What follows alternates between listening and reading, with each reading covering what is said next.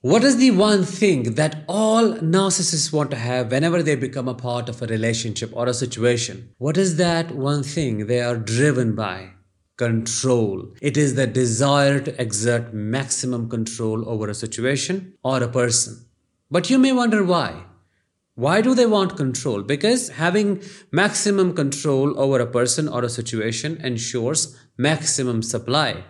So, if they want to get supply from you, they have to have you under their control.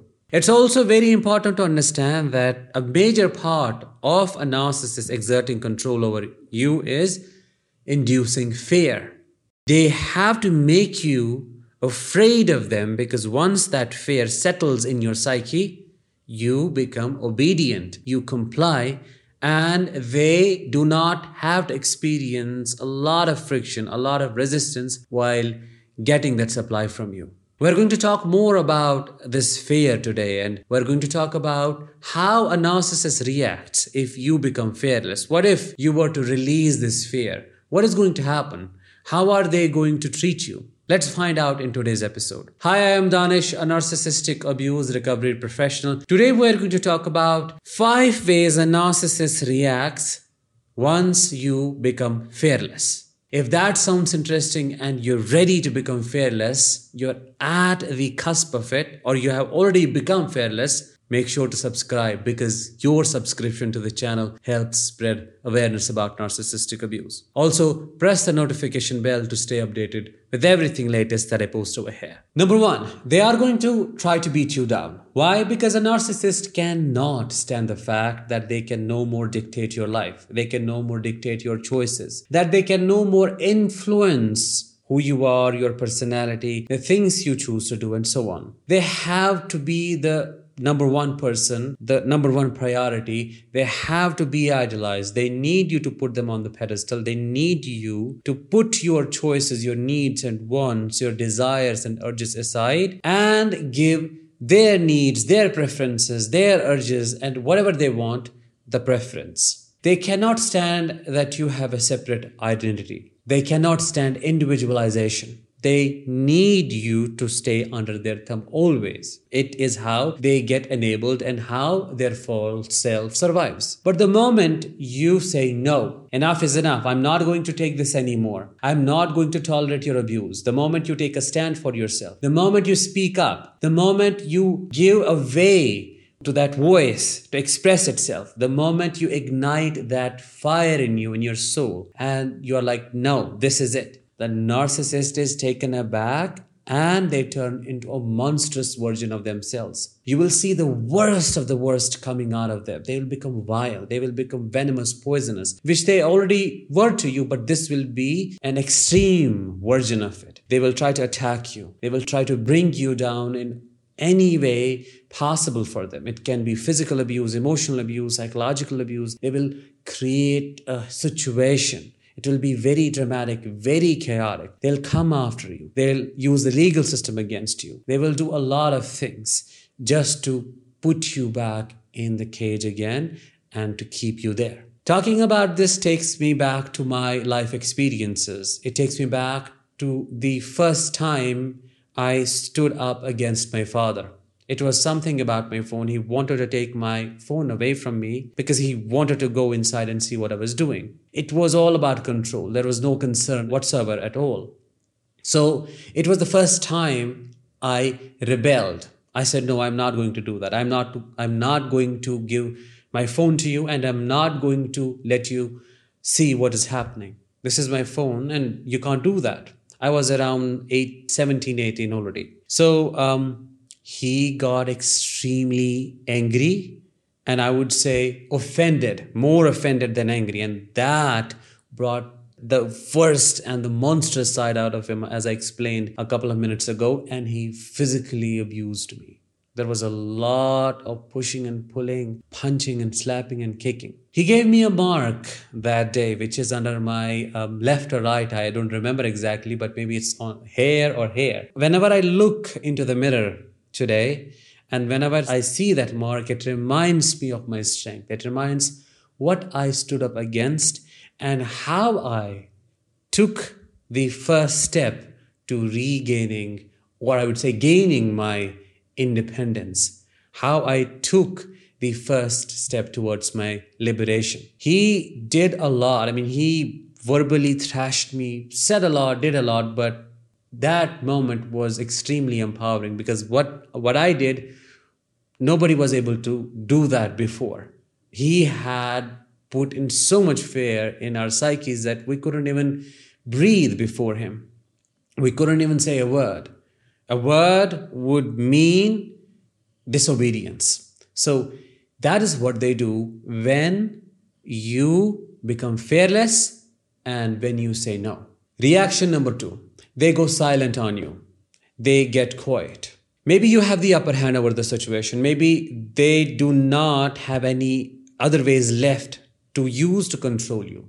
Maybe there isn't much room left for them to exploit you, to control your choices. Maybe you are financially independent. Maybe they see that strength in you and they know, I can't deal with this. This being is no more afraid of me. They have seen through me and they know who I am. So there isn't much I can do here. So as a final attack, they stonewall you. They treat you as if you don't exist. They give you full-blown silent treatment. I have had so many experiences. So one of my experiences when I took a stand the last time against my father, it was a very violent fight, very physical. So that time he knew I'm not the one that can be controlled anymore. I am not going to accept his control. That's it. I put it out there and he knew it. And that day, he did not push anymore. He just became this little scared mouse that cornered itself in a room, and that was it. He turned his back on me. I mean, literally, when we were eating food, he wouldn't eat in my direction. His face would be in the opposite direction and his back would be facing me, just to kind of tell me, you don't matter to me. You're dead to me. That is what they do when they lose control. As a last measure, they give you silence because they think it will punish you. But least do they know you have woken up to your truth. You're not afraid of their silence anymore. You know that it has been always them and it has nothing to do with your reaction. Quite the opposite, your reaction is the right reaction. It's a normal response to an abnormal amount and to an abnormal person. So they try to abandon you through their silence, they punish you, but at the same time are very scared for their life because they know if you were to destroy them, nobody will be able to rescue them. Because as an empath, you are rooted in truth and honesty. Your rage is honest. It is transparent. It is as it is. It's not like theirs. It's not like there's no hint of manipulation to it. There is no hint of gaslighting to it. It is what it is, and they know that. Reaction number 3, they discard you. They discard you like you don't matter to them because they know you are a big danger to their narcissistic false self. You are the reminder of the shame. You are the reminder of their flaws. So being with you is no more a workable thing for them. They can't deal with it. So they discard you. They try to make it about you and your flaws. I mean, you know the kind of mind games these people play. But deep down, they discard you to rescue themselves. They discard you because you have given them the biggest narcissistic injury ever possible. You have shown them the world doesn't revolve around their needs. You have shown them they aren't as strong as they like to believe. You have shown them that they don't matter actually. They're meaningless, they're senseless, they're immature. And that injury has driven them to cut you off. They do not want you to exist. They want to destroy you, erase you because you are a reminder of their failure. Reaction number 4 of the narcissist is running massive smear campaigns against you once you become fearless. They will go around and find these people who have the potential to become their enablers. So they recruit them. They talk shit about you. They tear your reputation apart. They say vile and bad things about you, things that are not true, just to make it seem like you discarded them or you did bad to them. You did bad stuff to them. You are the perpetrator. You are the aggressor. You are the abuser. When in reality, they are. So they send these flying monkeys in your way who then try to question you. How could you do this to that person? How could you stoop so low, and so on? But you need to remember and know that your truth matters. Whenever I try to talk about narcissistic abuse, it always takes me back to my experiences, and so does this. When my father lost complete control over me, so he started running massive smear campaigns and spreading lies against me. He did that in my immediate family and the distant family as well. He said that I had left the family, abandoned the family. I'm the worst child ever. I'm so disobedient, and I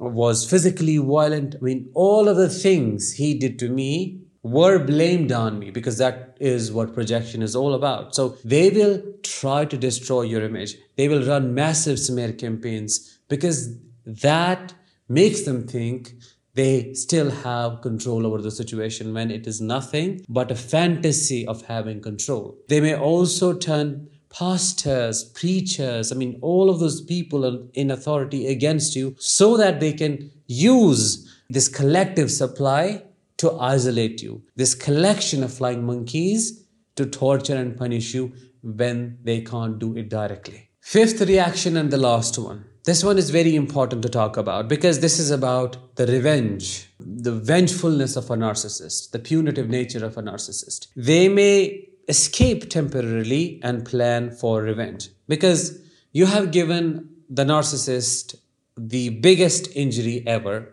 They will try to come after you. They will try to use the legal system against you. They will try to take away your child or children from you. They will try to financially abuse you, torture you, drain you. Anything is possible at this point. They just do anything that can harm you. If they know it is going to impact you negatively, they will just do it. It doesn't matter who is sacrificed in the way, who is sacrificed in the process, even their own children. They will just do it.